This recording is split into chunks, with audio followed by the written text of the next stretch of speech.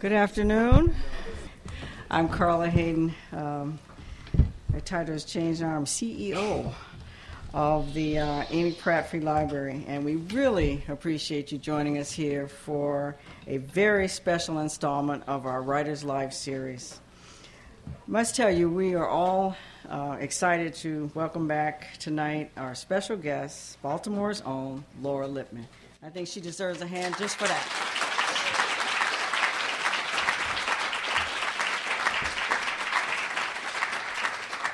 We are so honored tonight to be part of the book launch celebration for her new mystery novel, Life Sentences. And based on the early reviews, it sounds like it's going to be another bestseller and critically acclaimed novel. Now, I have to, full disclosure, I am a mystery book lover. And so I'm very eager to read this new novel and hear her talk about it tonight. But before we get started, I just have a few things I'd like to ask you to consider. And one is to look at the library's newsletter, Compass, which has a lot of good programs in it. And we also have our website that now has podcasts. This event will be podcast, prattlibrary.org. And at your seat, you'll find a comment card. And if you could complete it or include your email address, we'd like to start corresponding with you, but also doing more for the environment. We're trying to cut down on some of the paper activities, and so we would just email you about exciting events coming up, nothing else. And just outside of the door, we hope you get a chance to look at, just briefly and maybe come back, a new exhibit that just opened, Golden Legacy. It's 65 years of golden books. And I'm sure most of you in this room remember the pokey little puppy, Dr. Dan, and a whole host of characters. And we are one of the few libraries that is hosting this exhibit of original art. And in some of the illustrations, you can actually see where they actually made the production and put the words in there. So we hope you get a chance to look at that. And we also included, and just to let you know, on Thursday, March the 12th, you can hear Peter Schechter discuss his new mystery novel, Pipeline, a novel of suspense, and then our annual City Lit Festival, Saturday, April 18th. And we will have the Pulitzer Prize-winning author of The Wondrous Life of Oscar Wilde here, and we're really excited about that, and a number of them. And we just wanted you to know that it's through the generosity of donors like you. This sounds like MPT, doesn't it? Who have helped us. But we really appreciate that. And so I now want to get on to the main part, which is our special guest. And I must say, she is a special supporter of the Pratt Library. And many of you know that for 20 years, Laura Lippman worked as a reporter, 12 of those years with the Baltimore Sun. And this is when I first met her. I had accepted a job here in Baltimore more than about 14 years ago. And Laura was assigned to interview me. One of those interviews where they say, your first year, and what happened? And it was, though, a definite blessing, because during the interview, she told me about her upcoming new book, her first mystery novel. And I was hooked because I was a mystery fan. And I said, boy, you're going to be great because you've got that name, Laura Lippman. I can just see it on the cover. You know, it's just perfect name reiteration. I mean, geez. And that book was Baltimore Blues, the first Tess Monahan mystery novel. And as a newcomer to the city, and I've talked to a few people earlier who said that those novels really helped, because when you don't know Baltimore, you get such a sense of place. And so you learn about your city and you reminisce about your city. So that was a runaway bestseller, critically acclaimed hit, and it was nominated for a Shamus for the best first novel. And then, like many of you and people all over the country and internationally, you couldn't wait for the next one and what Tess was going to do. And then what came next were more bestsellers and award-winning books and short stories, including Charm City, Butcher's Hill, In Big Trouble, The Sugar House, In a Strange City, Every Secret Thing, By a Spider's Thread, and To the Power of Three. I'm a librarian. I can just do this. She's been awarded and nominated for almost every respected literary award out there. The Edgar, the Anthony, the the Agatha, Nero Wolfe, Gumshoe, and the Barry Awards. She's also been nominated for other prizes in the crime fiction field, including the McCavity, and she was the first ever recipient of the Mayor's Prize for Literary Excellence and the first genre writer recognized as Author of the Year by the Maryland Library System. And the best part for so many of us is that those books, some of those books were set in Baltimore. And our great city, like the investigator, Tess, is the central character in each of her books. Now, another character that some of you may know is the Pratt Library, a reoccurring character, mentioned several times in her novels, and we greatly appreciate it. Now, here's one of my favorite passages from the award-winning In a Strange City. On page 104, and time makes you put on glasses, I will start. It starts chapter 10.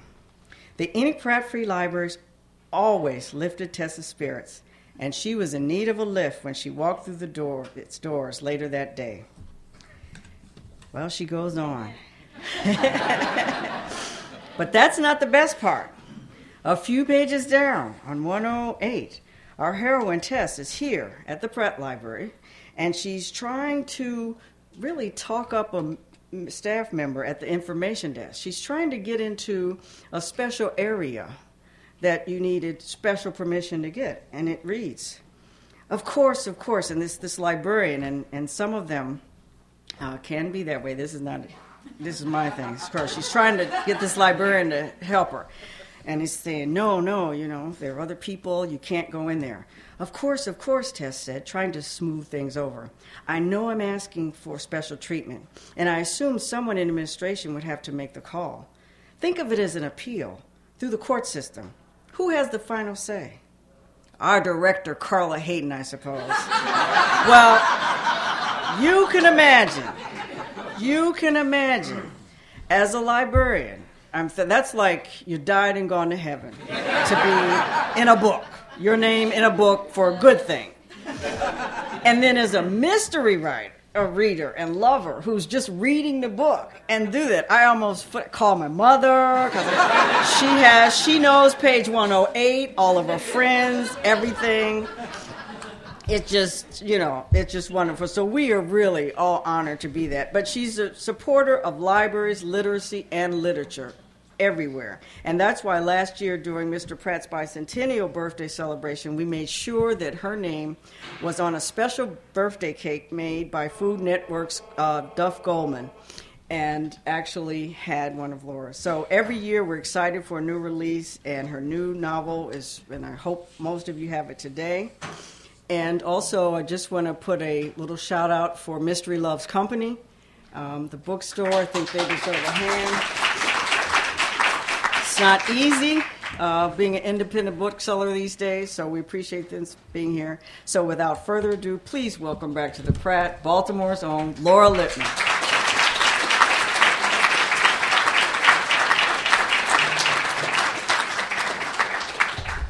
Oh, that was just lovely. Thank you, Carla. I think actually the passage that Carla just read goes on to say that Carla shops at Kitty's bookstore, and Tess tries to use that as a way in.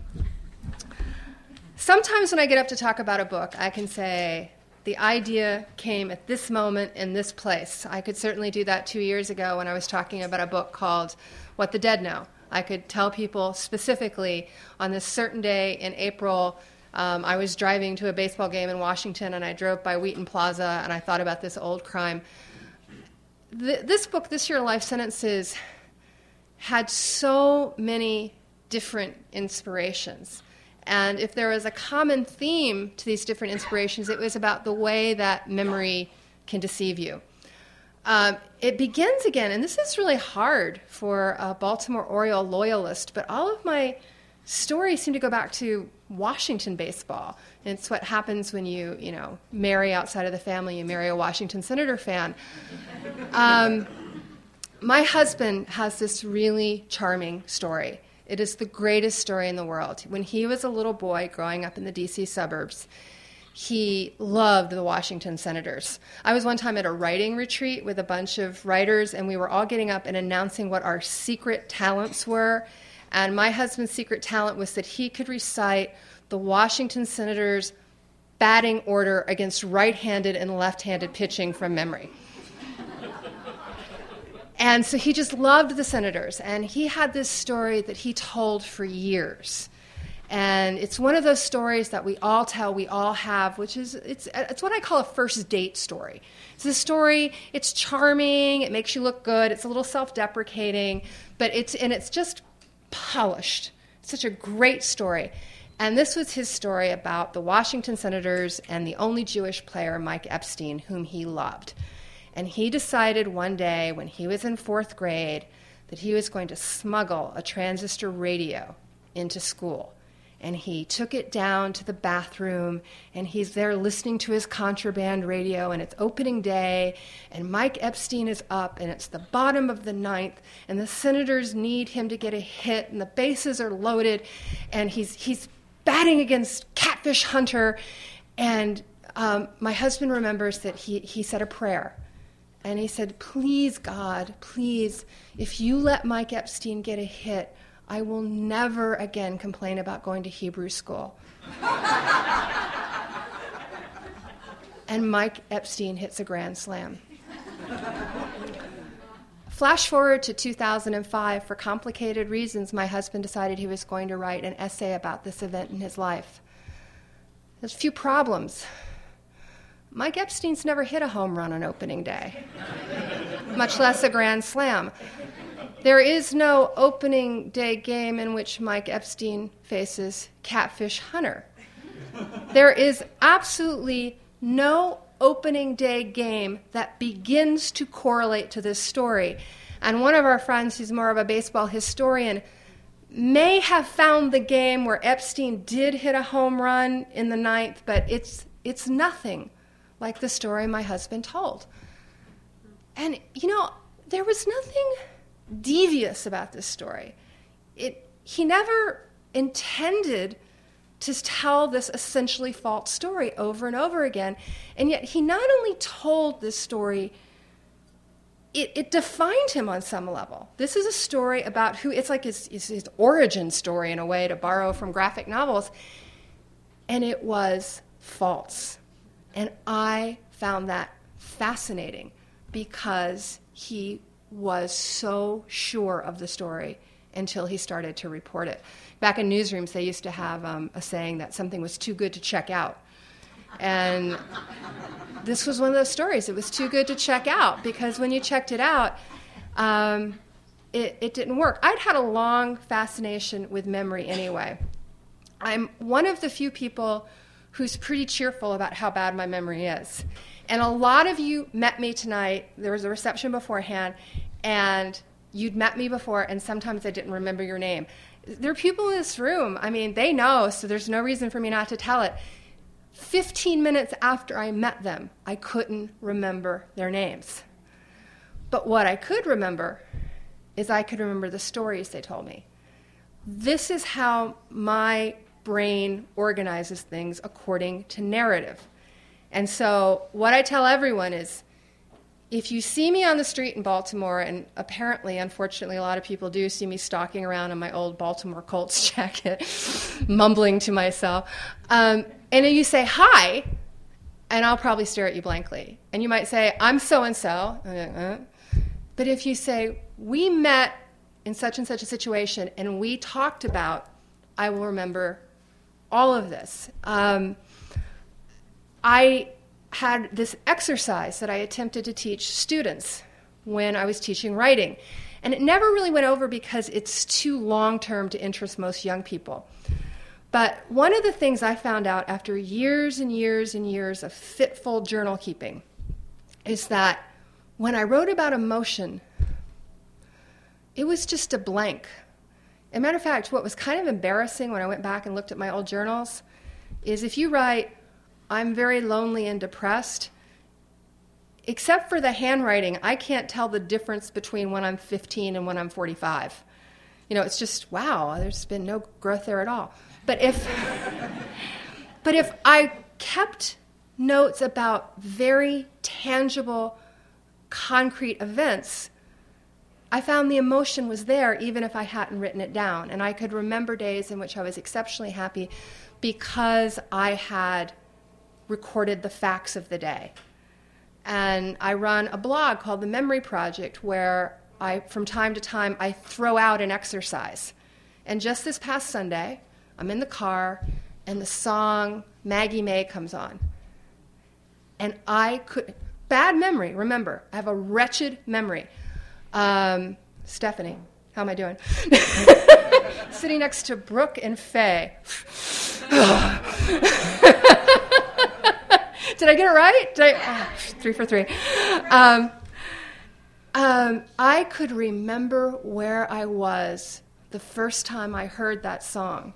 I couldn't remember exactly how old I was or why we're there, or I can't even remember what the family car looked like. I mean, I can infer, I can deduce what car I was riding in because I know what car my family had about that era. But I don't remember that. That's not in the memory. What I remember is sitting in a car, and for some reason my parents have briefly allowed the radio to be on something semi-cool, which was usually just not allowed. And this song, Maggie May, comes on. And we are driving between Atlanta and Marietta, Georgia. We're going to see very old friends. And I just remember everything about this afternoon. And then I started thinking, okay, what other songs do I have that same relationship with? What other memories do I have of riding in the car and listening to a song? I remember being very young and being driven to the Baltimore Museum of Art, where I took art lessons, and listening to this song, "Don't Sleep in the Subways, Darling." Some of the younger people are like looking at me like, what? And I was fascinated. And I also remember where I was when the song "Hello, It's Me" by Todd Rundgren was in very heavy rotation on the radio, and my family was making one of the many trips we made every year down to Atlanta where we had family. And what I realized for me is what all those songs had in common is that they were stories. They were elliptical. There were a lot of blanks that I had to fill in, especially with Maggie May. I had no idea what was going on in that song. It's like, take your daddy's cue. Was he a pool player? I don't really know what's going on, and that's how it worked for me. I threw this out there, and the reason I'm mentioning it because someone who might be memorable to people as a former byline in the Baltimore Sun, Fern Shen, came onto the blog, The Memory Project, and she wrote about hearing the song Penny Lane when she is 11 years old. And if I were teaching a writing class today, I would read, what Fern wrote. It's just incredible because it does everything you would ask someone to do in a quick writing exercise. It's beautifully written. It's filled with detail. And she, it was clear that this just dredged up all these memories for Fern. So here you have this lifelong interest in memory. And this one thing I like to claim for myself is I've had very few really achievements on the domestic front, but I have won this one battle, which is in my household, and this applies to everyone, we no longer argue on the basis of memory. When we're having an argument and it descends into, but I remember it this way and I remember it this way, we cut it off. And this is all because of a really vital, important argument we had about what was written on a sweatshirt that was left in a cab in Dublin. One of those really important issues in a marriage. And we went round and around and around and around. And, each person began drawing their version out. Like, this is why my memory would be right. And they'd explain it and go on. And we finally let it go. And a couple of weeks later, my husband was organizing a photo album, and there was a photo of me in the missing sweatshirt, and we could see what it said. And, I'm not gloating, but I was right. And seriously, I'm not gloating, because when I pointed this out, it was like, okay, fine, you're right. It's like, no, that's really not what I'm trying to get to, is I want you to think about how sure you were that you were right at the moment we had the discussion. I want you to think about how fallible your memory is, how fervently you argued, all the details you offered about why you must be right, and it turns out they're all wrong. And it's my assertion that we all must be doing this. And at this point, I just hold my memory up as an incredibly flawed vessel. And, I don't claim anything on the basis of memory. If you challenge my memory, I'll fold like a house of cards. I'll be like, yeah, you're right, I'm probably wrong. That's how I remember it, I'm probably wrong. And I don't meet many people who are as willing to do that. So this lifelong interest in memory, I decided I would write about a memoir writer because I love to read memoirs. And I think I love to read memoirs in part because I know I'll never write one. Obviously, there's some good reasons why I shouldn't. And there are other reasons as well. And so I found myself writing about a writer. And I was working on the book and going through revisions. And at some point, my agent said to me very gently, you do realize that people are going to think this is you. And I hadn't really thought that. Matter of fact, I was appalled. I was horrified because I think the main character in this book, Cassandra Fallows, who's a very successful memoir writer, I think she's kind of unlikable. I think she's interesting. I think she's good company for the course of a book, but she's not someone I would pick as one of my closest friends. And so I said to my agent, there are so many differences. And she said, well, what are they? And I said, well, she's a year older. She's, not as tall as I am. And then there's this really key fact is she grew up just west of Forest Park Avenue, whereas I grew up just east of Forest Park Avenue. So, at that point I realized that I was inviting people to think that I am Cassandra Fallows. And I kind of accept that as part of the bargain. That's part of the bargain of being a novelist, is people are going to read this and look for the parts of the story that are me. And I know what's true, and I know what's not true, but, it's not for me to tell you how to read this book in some ways. Long before we had the internet and hyperlinks and all this thing that focuses on interactivity, one of the reasons I love being a crime writer is because I've always seen it as essentially interactive. People who read a lot of crime fiction are engaging with the text in a very active, lively way. They're really into it. And I've been doing this now for 12 years. This is my 14th novel. I'd been doing it for a while before I figured out that my readers in some ways are smarter than I am. They're often better read than I am. They've often read a lot more crime fiction than I have. And there's a certain reader out there, that reader is probably represented in this room tonight. They have seen it all. They have seen every twist. They have read every kind of puzzle. I can't surprise that person. I just can't.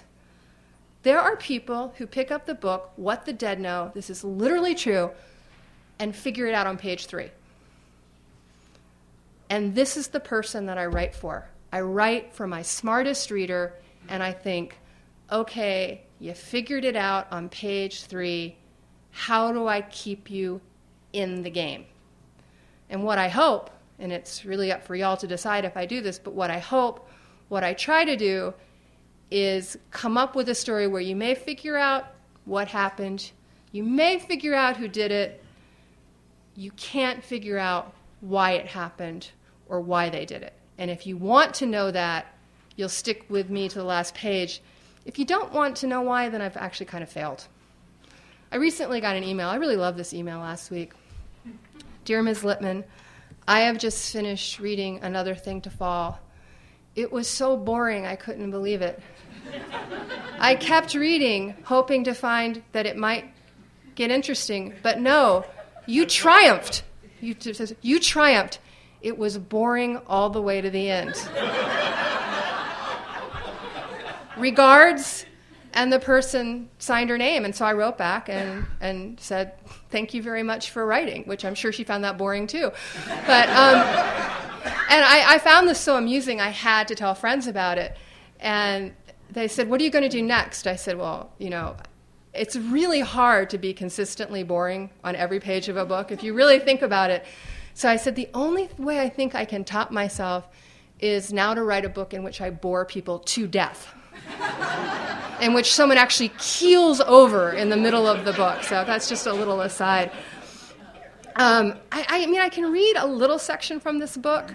One of the things I've been thinking about, this happened right before I came out. There's an internet site called the Page 69 Test.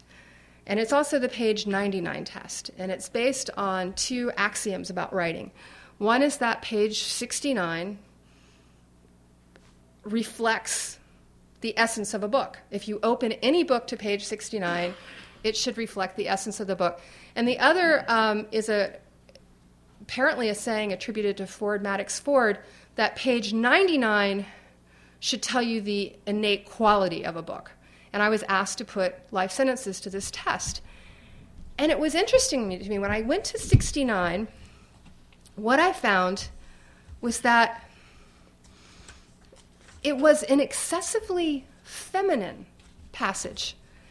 And it's not that I'm being sexist. I'm not saying that men would not want to read this, or that I said, I genuinely don't know. The question is, would someone keep reading after they read this passage? I said, I think women would want to keep reading this book if they were exposed to page 69. I honestly don't know what men would think. So I'm actually going to read this as a test, and I'm just really curious about what people think. Is this something that interests you? By the way, I don't believe that the page 69 test is sacred and that it by any means holds up, but it's interesting to test it. I have to start a teeny bit before 69, or we'd start in the middle of a sentence. The main character of this book is Cassandra Fallows, and the central story of her life, the story that she tells over and over again, almost compulsively. Cassandra is pretty hard to shut up, as it turns out, is that when she was 10 years old, her father, a white classics professor at Johns Hopkins University, left her mother for an African-American woman he met during the '68 riots when he kept her from coming to harm.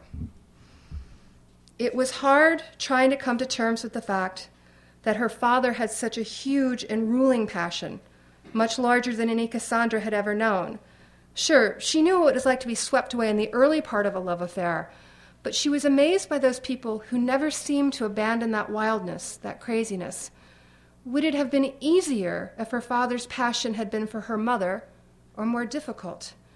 In some ways, she was glad that her father's big love was for someone other than her mother, because she at least had her mother to keep her company. Around her father and her stepmother, Annie, she had been lonely, the odd girl out. Especially as a teenager, she couldn't help feeling that they spent their time with her wishing she would go away so they could have more sex. Of course, teenagers think the whole world is sex all the time.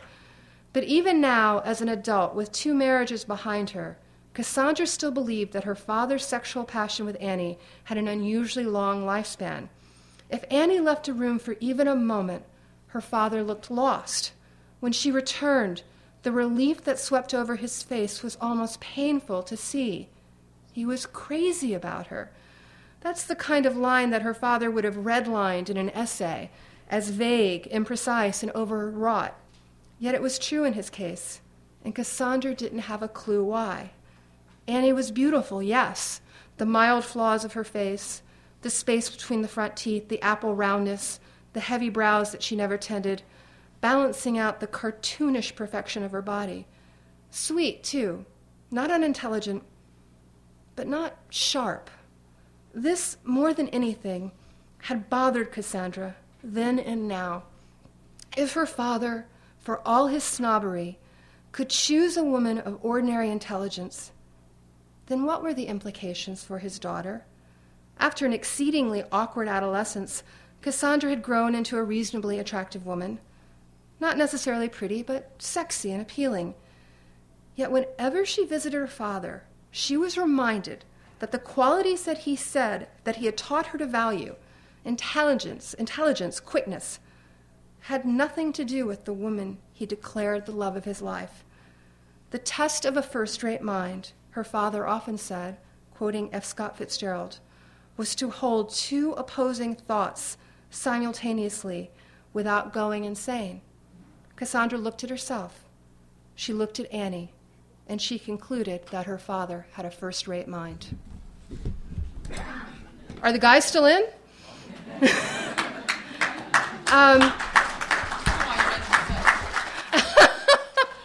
No, come on, don't underrate them, not just because I mentioned sex. I mean, that works. There's a lot of sex in this book. I mean, that was a very interesting test, and I just sort of wanted to do it live without any planning. The page 99 test for this book is utterly useless, because if you turn to page 99, you find that you're on one of the books within the book.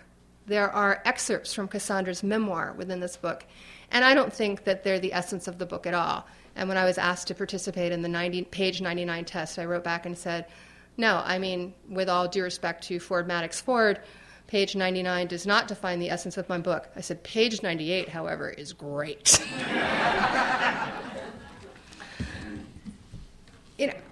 I feel like a hypocrite because I love memoirs and I love to read them, and yet I would never write one. And sometimes, as someone trained as a journalist, I'm often troubled by them. But I really do love them, and I read them in great number. I was asked to write about my 10 favorite memoirs for the Guardian newspaper of London in an article that will be published next week. And so I just I actually have a special shelf of memoirs, and I think it's relevant that is a shelf of books. It's one of the few shelves of books in my bedroom. I love memoirs so that they're the books I often go to for comfort reads late at night. So I put together my list of 10, and I looked at it, and the thing I was really struck by is that I don't like sensational memoirs. I mean, I think the thing that strikes me about memoir is that it can do what novelists don't get to do very often, is it can write about the most ordinary and quiet lives with great power. I didn't have a single addiction memoir in my top 10, unless you count Kitchen Confidential by Anthony Bourdain, which has very glancing references to his problems with heroin and speed. I mean, really, I think in an entire book there are maybe 8 sentences about his drug habit. I don't think it's well known anymore. Bourdain used to be a crime novelist. And years ago, before he sort of broke big, I met him at a conference in England. And Kitchen Confidential had just come out, and he was very apologetic. And he said, look, I'm sorry. I know I was really mean about Baltimore. In Kitchen, he's really mean about Baltimore. I mean, it's vicious. And he said, I'm really, really sorry for that. You need to understand that when I was in Baltimore, I was still addicted to heroin, and I really could not find heroin. And the man who would become my husband said, you are the most incompetent drug addict that ever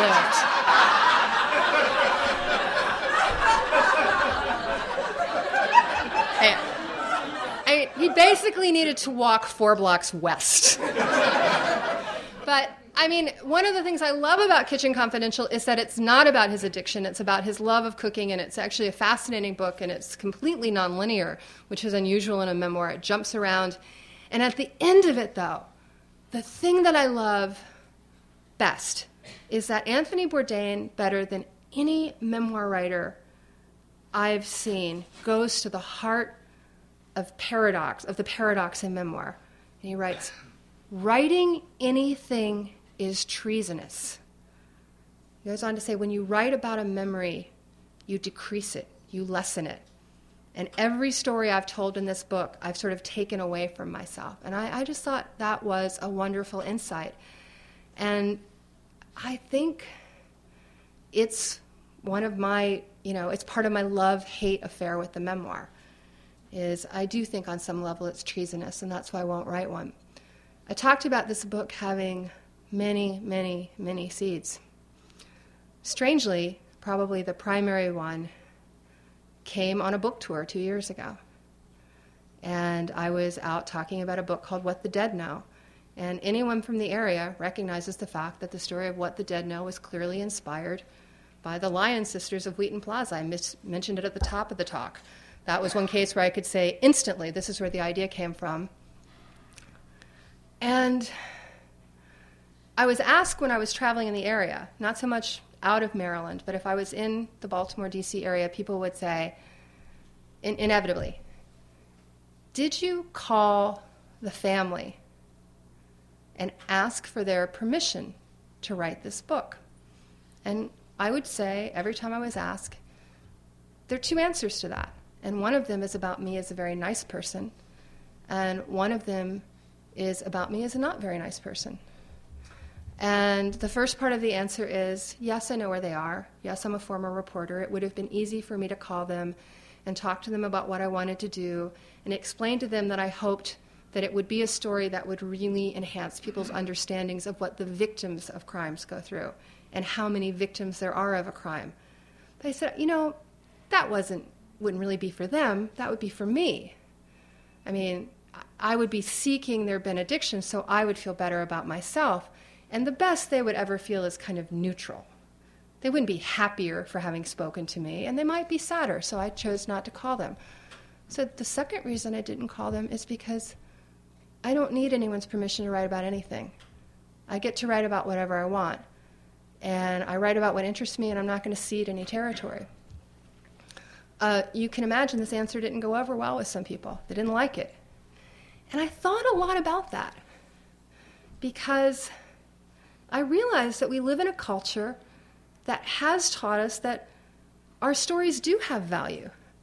I mean, if we live in a culture where Monica Lewinsky can be given however much money, I don't even remember anymore, because she had an affair with the President of the United States, we are saying certain stories have value. And when certain states tell felons, you can't sell stories that relate to your crimes, you're not allowed to profit off your crimes. Again, we're saying these stories have value. So I can see the confusion. The final piece of this book was inspired right before I started to write. I was doing an event with another author, a novelist like me, and we began talking about one of my favorite memoirs, which I won't name. And this other novelist said to me, I'm in that book. I said, really? He said, yeah, I was the boyfriend of the woman who wrote that book, and I was friends with some of the other people in the book, and I think I came off really badly. And I was like, ooh, literary gossip. And I went running home and tore open the volume in question. See, I'm being punished for even admitting I like literary gossip. And I found a page and a half that, even with this information, struck me as the most utterly neutral and bland, objective page and a half. And that was the moment where I thought, if there's anything worse than being written about in a memoir, maybe it's being a minor character in someone else's life. And that was the final board that I had to nail into place before I wrote Life Sentences. Life Sentences is about a memoir writer who has run out of life. She has nothing left to write about. A chance moment of television viewing informs her that someone she knew a long time ago was once suspected of a horrible crime, was once suspected of killing her own child, but it could never be proven. She comes back to Baltimore, determined to find this woman and to write a book that will be part memoir, part true crime reporting. And the closer she gets to finding her, and the closer she gets to finding out the truth about what happened, the more she realizes how many people are desperate for her not to get to this information, and how much it will cost her, and how much she's going to have to admit about her own flawed memories if she decides to pursue it. Thank you so much for coming out. This is great.